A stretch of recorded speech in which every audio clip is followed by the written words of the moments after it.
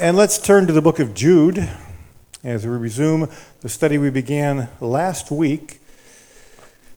And if you weren't here, you can always pick it up online and at the archives at calvaryconnect.com. But I'm going to pick up in verse 20 tonight, and we'll do some review as the night goes on. But verse 20 says, "But you, beloved, building yourselves up on your most holy faith, praying in the Holy Spirit, keep yourselves in the love of God, looking unto the mercy of our Lord Jesus Christ to eternal life." Lord, we ask you to open our hearts, open our minds tonight by the power of your Spirit. Give us the wisdom to both submit and commit our lives to your holy word. In Jesus' name, amen. What do you do with your doubts? How do you deal with the doubt you have about God, his word, and the claims it makes? Oh, we all have them. Don't look at me like that. Don't get all religious down there on me now. We have doubts. And our faith can be shaken sometimes too easily.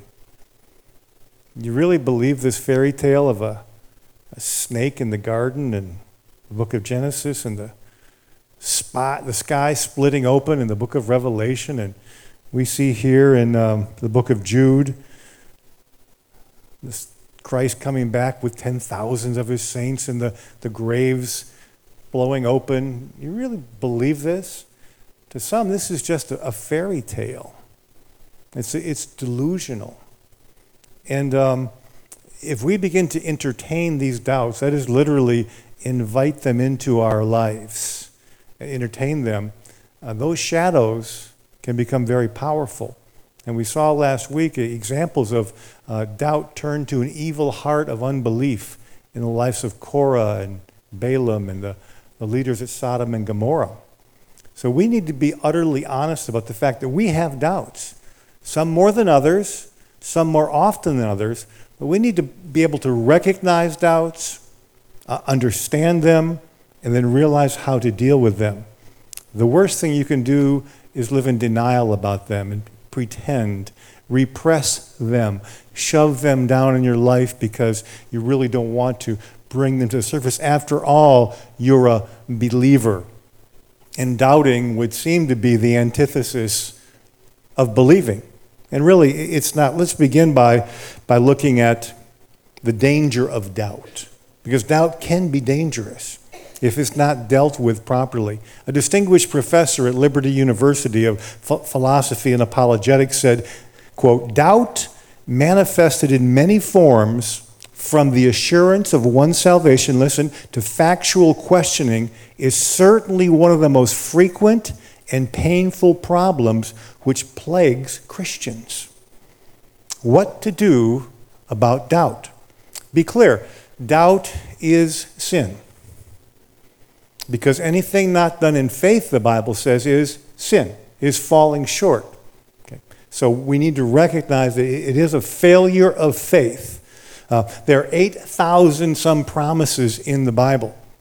Failing to believe them, it can have the following dangers. Now, in the very extreme, Hebrews 3:12 says, "Take heed, brethren, lest there be in any of you an evil heart of unbelief in departing from the living God."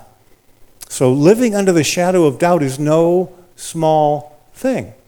But I want to reassure you, it can be dealt with. Living under that shadow can have the following impacts on our life. It can be a roadblock to the joy and fruits of the Spirit. Sometimes you walk around Christians and you might just say, where is the joy? Where's the joy of the Lord here? The joy of the Lord is what lubricates the grinding gears of our life. The joy of the Lord, the Bible says, is what? Our strength. And so doubt will sabotage the expression of joy, the joy of the Lord in our life. It will restrict your spiritual growth because it will inhibit your ability to apprehend and grasp the promises of God if you're living in doubt. It will restrain lifestyle evangelism. Why would you tell somebody fervently and zealously and consistently about something you're not quite sure of yourself? Also, doubt's got to be dealt with. And forthrightly, a doubt prevents the full impact, listen, of you reaching your destiny on earth. It can cloud your future. It can muddle your faith. It can lead you into a lukewarm, mediocre existence with the Lord. And that doesn't need to be so. God would seek you to be on fire for him, but doubt will douse the flames of your faith and make your faith seem abstract and distant and impotent. Jesus said, "O Jerusalem, if you only knew the peace that was yours in this thy day." And I believe he says the very same thing to his church. "Oh, church, if you only knew what I wanted to do. Oh, Christian, if you just got a handle on what I intended for your life, what I have planned for your marriage, your ministry, and your family." I think Jesus looks at our life and goes, if they only knew, and guess what? I've told them. I've clarified my will. I've defined precisely what I intend for them. He says to you tonight, let's get together so you do know, so you're not an epitaph of lukewarmness. Now, Jesus refused to put on a show for those who were hard-hearted and dishonest in their faith. But if you're sincerely seeking to know, if you genuinely want to have answers to your questions, he'll be quick to respond. Whereas he told Herod nothing. Herod wanted a carnival show. His doubts weren't honest. On the other hand, when Peter doubted rather dramatically on the Sea of Galilee, he was quick to lend a hand. He said, "Why, O ye of little faith, why did you doubt?" You see. But he did respond, and he will respond to you if you sincerely have honest faith. Both of these, Herod and Peter, technically doubted, but there was much difference because there are different kinds of doubt. Different distinctions we have to draw, different degrees of doubt. We have to draw that sharp distinction between doubt and that evil heart. Unbelief, basically, by definition, means unfaithful, rooted in a general lack of trust in God and his revelation. That is doubting. That is unbelief. In Mark 9:24, we find an example of honest unbelief. The father of the possessed, or the child who was showing signs of epilepsy or something similar, he said, "Lord, I believe, help my unbelief." Now, there's honesty. That's where you want to be, right in that comma. You want to say, "I believe, but help my unbelief." And Jesus marveled at that and said, if whatever you believe, if you only believe, you can have an unlimited opportunity to access my grace and power. That's honest unbelief. But make a distinction between that and, say, Bill Maher on TV, Bill Maher, and he is an advocate of atheism. But he has dishonest doubt. He made a statement just the other day. I can't watch him very often for the sake of my blood pressure and my general health, but he was talking about religion. He made this blanket statement, all genocide is caused by the root of religion. And that is just blatantly, historically inaccurate. But he went off on that trail, how religion has caused all the major problems in the world and how it is rooted in religion if you go through history. And this is false. It's a false statement completely. By the 20th century was the bloodiest century in history. And you took Mao Zedong and Hitler and Pol Pot of the killing fields in Cambodia, Karl Marx, Idi Amin, on it goes. None of them had a shred of religious motive in what they did. They all killed and slaughtered and flagrantly brutalized their people for secular reasons. So to make a statement like that is dishonest doubt, trying to cover his unbelief. Those hundreds of millions of victims were not killed by any means for a shred of religion. See, skeptics very often have thin arguments, but they're so pompous and arrogant, they kind of pass them off. I have a friend who made a documentary called Expelled. And what he chronicled was how on college campuses that even those who have the intelligent design theory, we aren't talking creationism here, just the possibility, the theory that there might be something behind the design that all we see in DNA and whatnot. And he got to interview Stephen Hawkins, Dawkins rather, make a distinction there. Dawkins, who's the author of the book, The God Delusion. The God Delusion. And I was staggered that he actually signed off on the video release, because in the interview, Mark really put him up against it. And he began going backwards and backwards in cause and effect, and the causal effect of evolution. And finally got to the point of saying, where did the first cause come from? And you could see almost the beads of perspiration breaking out on Stephen's forehead. And he finally said, he really quivered, and he goes, well, it must have been aliens that planted the first seeds here on Earth. Now, Mark didn't ask the next obvious question, well, where did the aliens come from? And he probably would have just gone, the absurdity of the argument was clear at that point. He was uncovered for what he would go anywhere but creationism. And really, that's the core fault of evolutionaryism. I just made that word up. And Ravi Zacharias said, I could never be an atheist, it takes too much faith. I like that quote. There's a core error, I think, in the evolutionary theory, making man into a mere animal. What it does, it allows for animalistic behavior, you see, without regard to any kind of imposed morality, even though our conscience screams until it is seared shut and silent. And evolution is a deeply flawed theory, one of the most flagrant things ever perpetrated on the human race, developed by desperate men determined to deny the obvious nature of an intelligently designed universe, so man can claim to be at the top of the evolutionary food chain. Darwin's Origin of Species was written in 1959, and it's literally the Bible with a small b of evolutionary theory.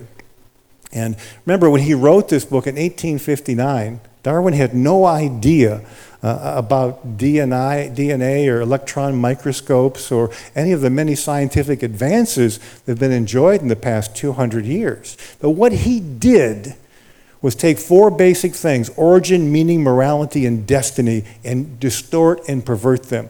He took the origin of man and made us into an accidental animal. He took the meaning of man and substituted survival of the fittest. He took the morality of man that God intended and said there are no absolutes, therefore there's no reason for sexual purity or monogamy. And he took our destiny and substituted random chance. And those are huge errors. Unless we correct them in our own worldview, they'll take us down a dangerous path. He theorized the known universe was here by accident, a product of time, matter, and mindless energy. And so many biblical critics maintain their positions, I believe, to retain their decadent lifestyles. Aldous Huxley, for example, an author I used to read, at one time said, I want this world not to have meaning so I can continue my erotic pursuits. And there it is. He wants to be an animal so he can act like an animal. Carl Sagan, professor at Cornell, said if we can get just one message from outer space, we'll know there is alien life. And I would say, Carl, read your Bible. It's a message, as Chuck Missler would say, from a different time, dimension, and domain. This is a message from outer space, from heaven, you see. And we've already got the word from God. If you have honest doubts tonight, you are in good company. You're in good company. Don't beat yourself up over having these doubts. But as we'll see in a minute here, deal with them. Sarah laughed at God. Elijah plunged into a spiral of depression and doubt. John the Baptist questioned Jesus, are you the one? And this was towards the very end of his ministry, after seeing many things that reinforced the fact that Jesus was indeed the Messiah. And Peter was Peter. And there you go. But so don't feel that you're the Lone Ranger if you deal and you struggle with doubts. But here's what to do about doubts. We see in our text tonight, in verse 20, build, pray, keep, and look. Build yourself up in your most holy faith. Pray in the Holy Spirit. Keep yourself in the love of God and look for the mercy of Jesus Christ. These are things that will help dispel the darkness. We don't chase the darkness, we just turn on more light. You see, that's the issue. The more you know about Jesus, the more you know about his word, the more you see your testimony come into life, the doubts will evaporate. So that's the step you want to take. And realize, don't live in this shadow. God can handle your doubts. He's not intimidated by the doubts you have. He's not struggling to come to grips with an answer for you. Lee Strobel got his law degree at Yale University. He worked for the Chicago Tribune. He was an award-winning journalist, and he was an atheist. He had a problem, though. His wife came to Christ. And so he set out on a 2-year journey to disprove the faith, particularly the veracity of the resurrection. And so he went to extra biblical sources. He didn't just take the word of Scripture. He went and dug deep. And after about 18 to 20 months, Lee Strobel came to Christ. And now he's written over 30 books. He's a best-selling author, The Case for Christ, The Case for Grace, and on it goes. You see, folks, truth is a rock. And either you fall on it and you're broken, or someday it will fall on you and crush you. So take the wisdom now to allow yourself, and the truth, again, is not intimidated by our intellect. So what to do about doubt? Confront it, and then feed your faith. Listen, feed your faith, starve your doubts. Say it again. Feed your faith, starve your doubts. If you're struggling with absolute morality, for example, don't spend time in R-rated movies. Don't spend time in late-night cable TV, because those people are very slick in seducing you, in closing your conscience about the reality of purity. See, that's feeding your doubts and starving your faith. And as we see here today, to build, to contend, to pray, to keep, to look, these things will all reinforce your faith, help it to be more fortified, and you have a healthy, balanced spiritual diet. I've spent dozens and hundreds of hours in counseling rooms after services at churches, where people come forward to the invitation and respond to Christ, and then we take them into the room, and then we give them an Amway pitch. No, and then we never do that. We give them, and you only have a little bit of time. It's kind of like being in a nursery in a hospital, in the new baby ward.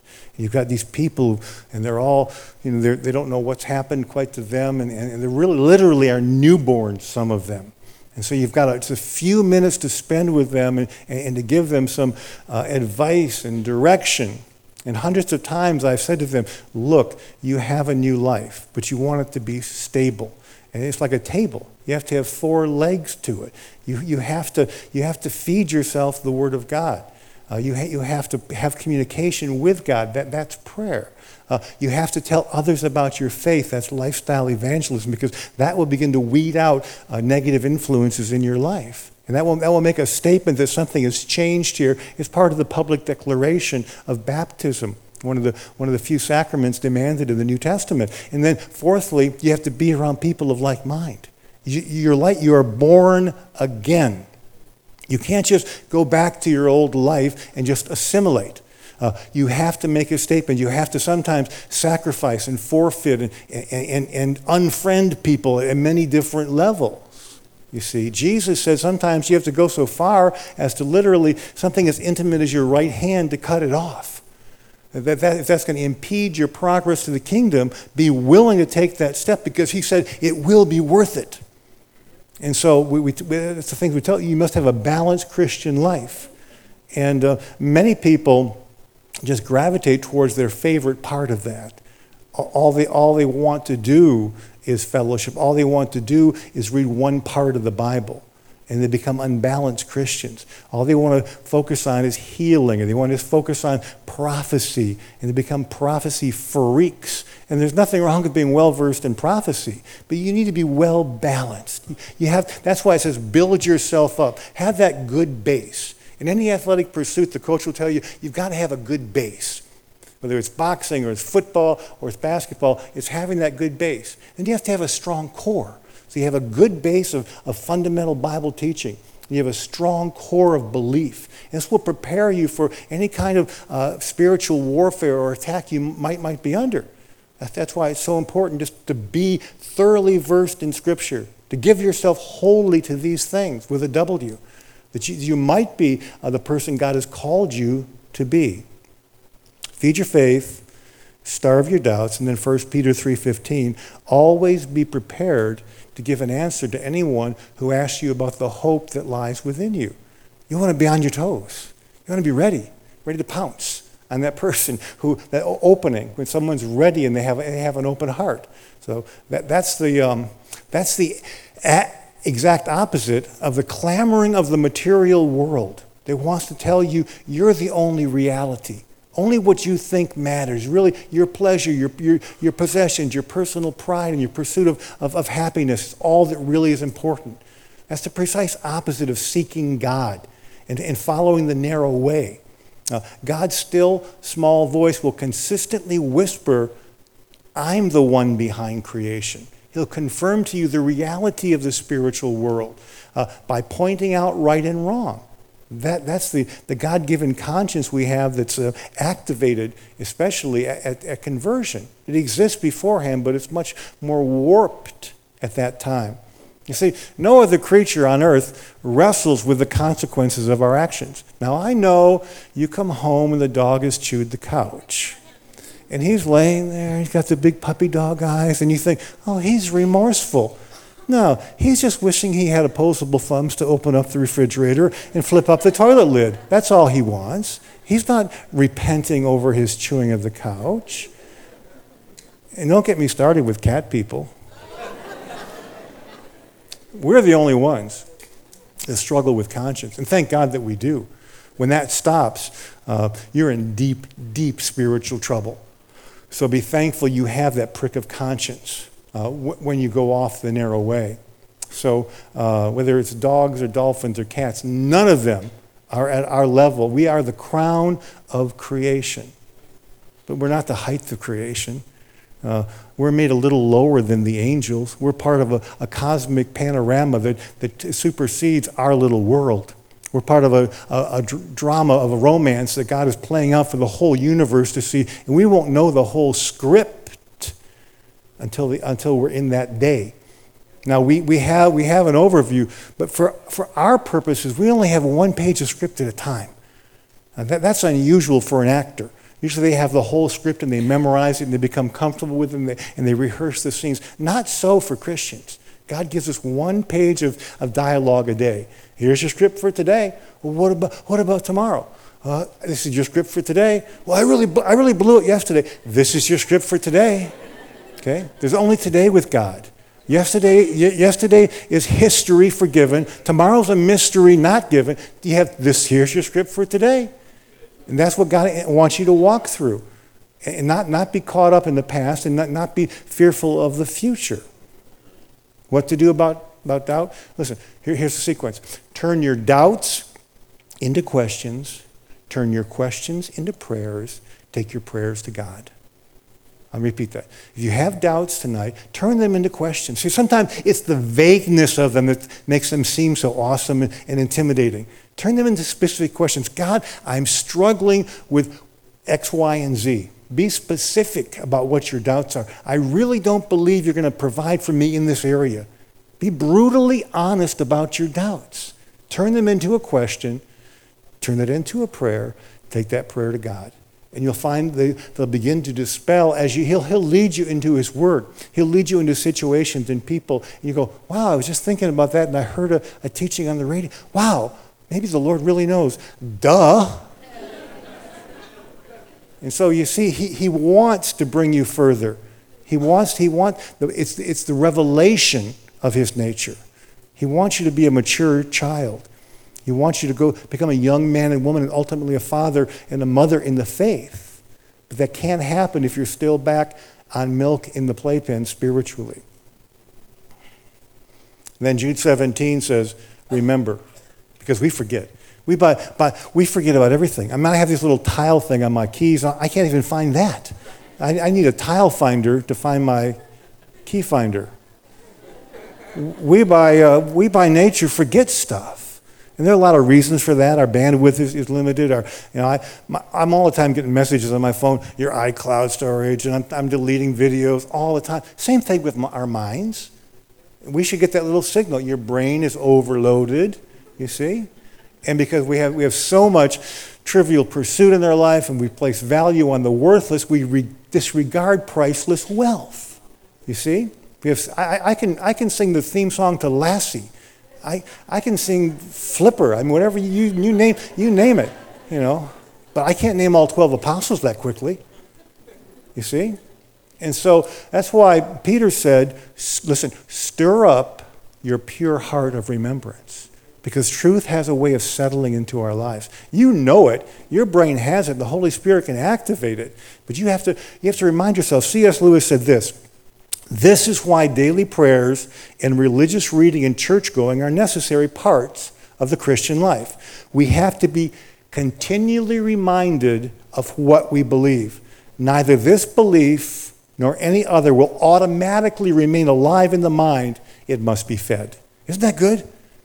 You know you're a believer, but assumptions and expectations aren't automatic in the Christian life. You have to remind. That's why it says, do not forsake the gathering together as the manner of some is.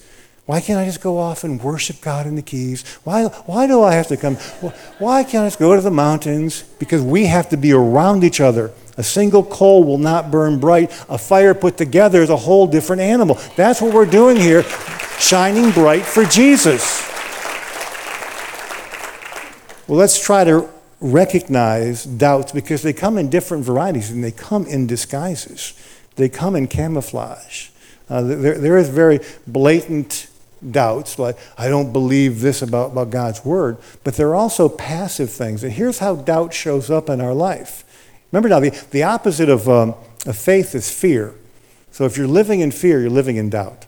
Right there. There's a given. And fear leads to disobedience, failing to trust the God who is concerned in every area of your life. So if you're dealing with nervousness and anxiety and chaotic thought life about your marriage, your relationships, your finances, you're living in doubt as a function of fear and a lack of faith. But this can be healed because the Bible says faith comes by hearing and hearing by the word of God. When was the last time you memorized the scripture? When was the last time you memorized the promise of God? You know, John MacArthur said a good thing to do is take a book, i.e. the book of 1 John, and just decide to read it every day for a month. He said he did that.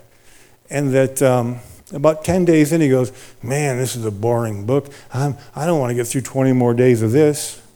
But around day 15, he goes, you know, this is kind of interesting now. By day 25, he goes, well, maybe I should do another month.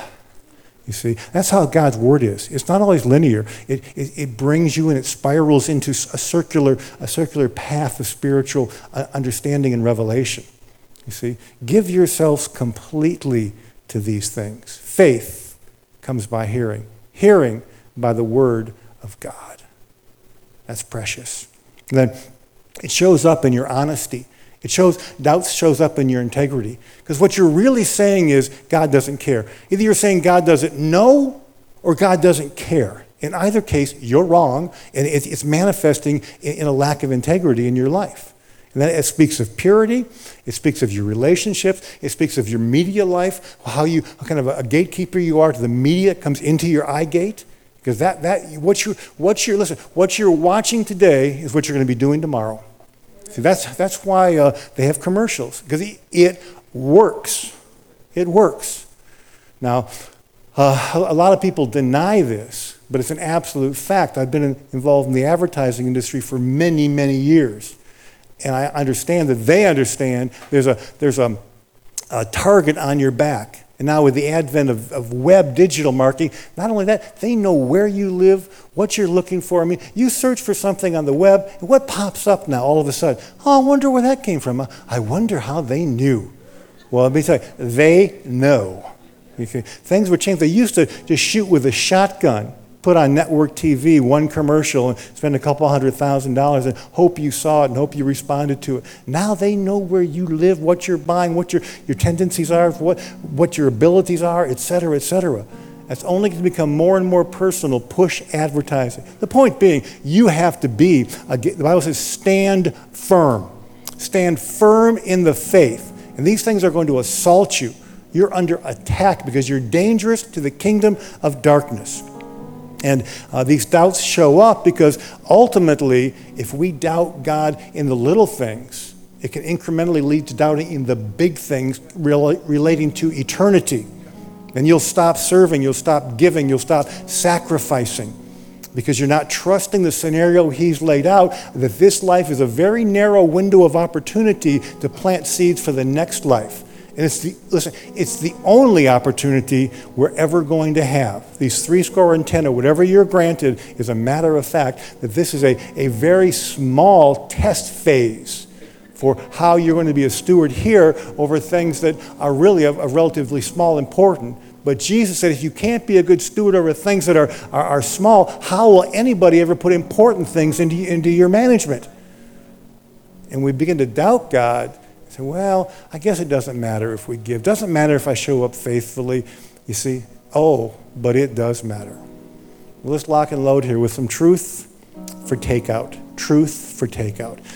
Why else should we overcome our doubts? Well, first of all, we saw for our own personal growth, edification, and ability to be a good servant. But there's more to it. Look at verse 22 and verse 23 of the book of Jude. You see, we need to get out of ourselves for the sake of others. We need to be strong because others need to be rescued.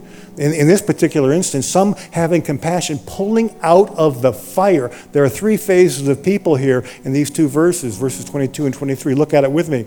There are those who are wavering in their faith, those who need to be snatched from the flames. What a powerful way of phrasing that. And those we need to have mercy on because we bring them out of the very door of hell, their garments being blemished by the flesh. I think we can all get a word picture of what that means. In World War II, the story goes that there were people in mental hospitals before the war broke out in London. And then the Battle of Britain and the Nazi invasion of France and Poland, the Blitzkrieg and all. What happened is people in the mental hospitals began to be interested in the Great War. And slowly and gradually their symptoms disappeared and they began to be released. And they took part in the war effort there in England. You see what happened? A greater cause overshadowed their narrow interests. And they got more interested in what was happening to their nation than to their own little mind, past, present, and future.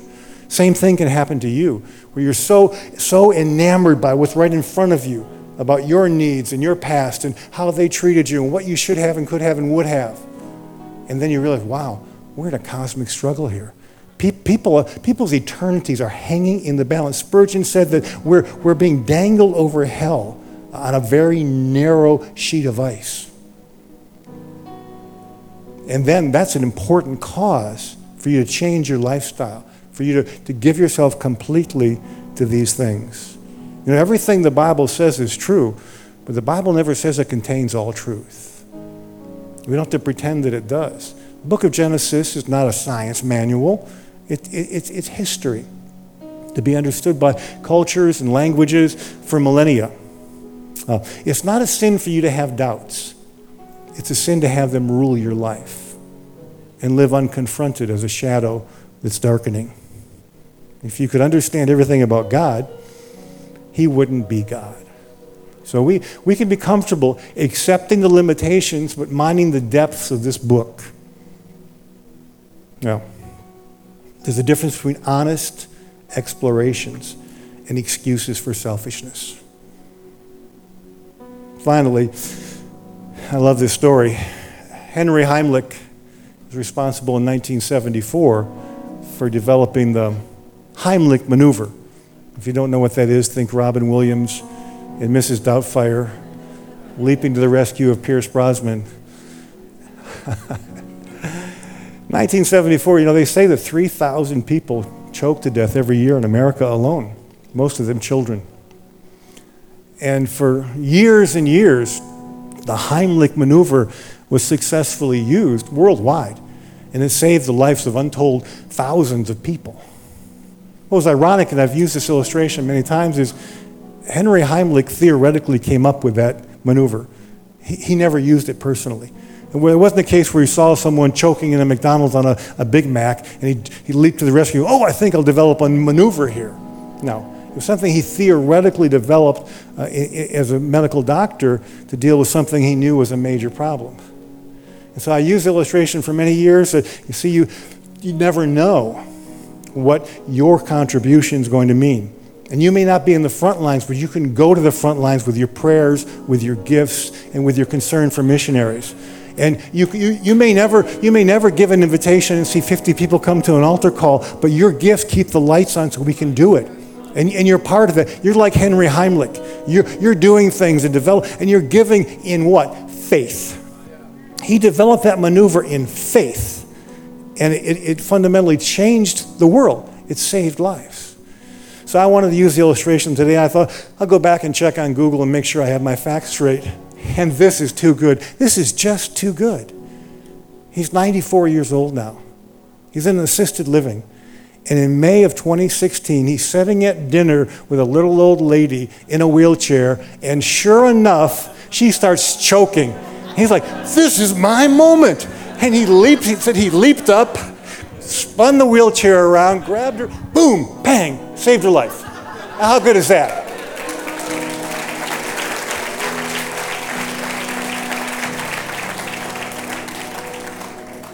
That is precisely what you do when you give and when you serve and when you sacrifice. And what you don't know is when your day is coming, and God may say, this is your time. You've been giving in faith, you've been certain, yeah, I kept track of all that, you planted all those seeds for eternity, but you know what? In this thy day, I'm calling you to do something, and you need to be on your toes, you need to be ready, you need to be ready to move when God calls you to do that.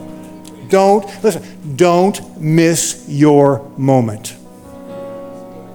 And for some of you tonight, you fall into that verse 22 and verse 33 category. You need to be pulled out of the fire, even though your garments are blemished by the flesh. So we'll give you the opportunity right now to do that.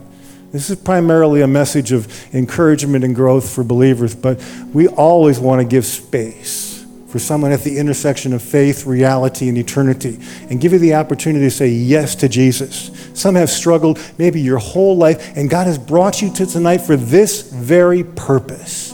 For you to say, you know what? I surrender. I believe in Jesus. I want to pray with you, Chip, and I want to know of a certainty. I want to be confident of my salvation, that 1 minute after I die, I'll be in paradise with Jesus. You can know that tonight. It would be our honor, it'd be our privilege and our pleasure to usher you into the family. Let's all pray together. Father, we thank you for your word. Wow. It's so clear. It's so obvious. You love us. You gave your son to die for us. And all you ask is a simple gesture of faith. That whosoever confesses with their mouth the Lord Jesus shall be saved. Anybody here tonight in that category, we'll just take a minute here, but don't miss it if it's your moment. Raise your hand right now, and I'm going to pray for you. Anybody here tonight want to say yes to Jesus? God bless you. God bless you and back. Yes. Praise the Lord. You know if God is calling you. That still, small voice saying, now is the time. Today is the day of your salvation. Do not put it off and provoke God. God bless you. Let's all pray together. Lord Jesus, I believe you died for our sins, and I know I'm a sinner. Please forgive me. Help me to live for you. Fill me with your Holy Spirit. And help me, Lord, to serve you all the days of my life. In Jesus' name, amen. Let's all stand.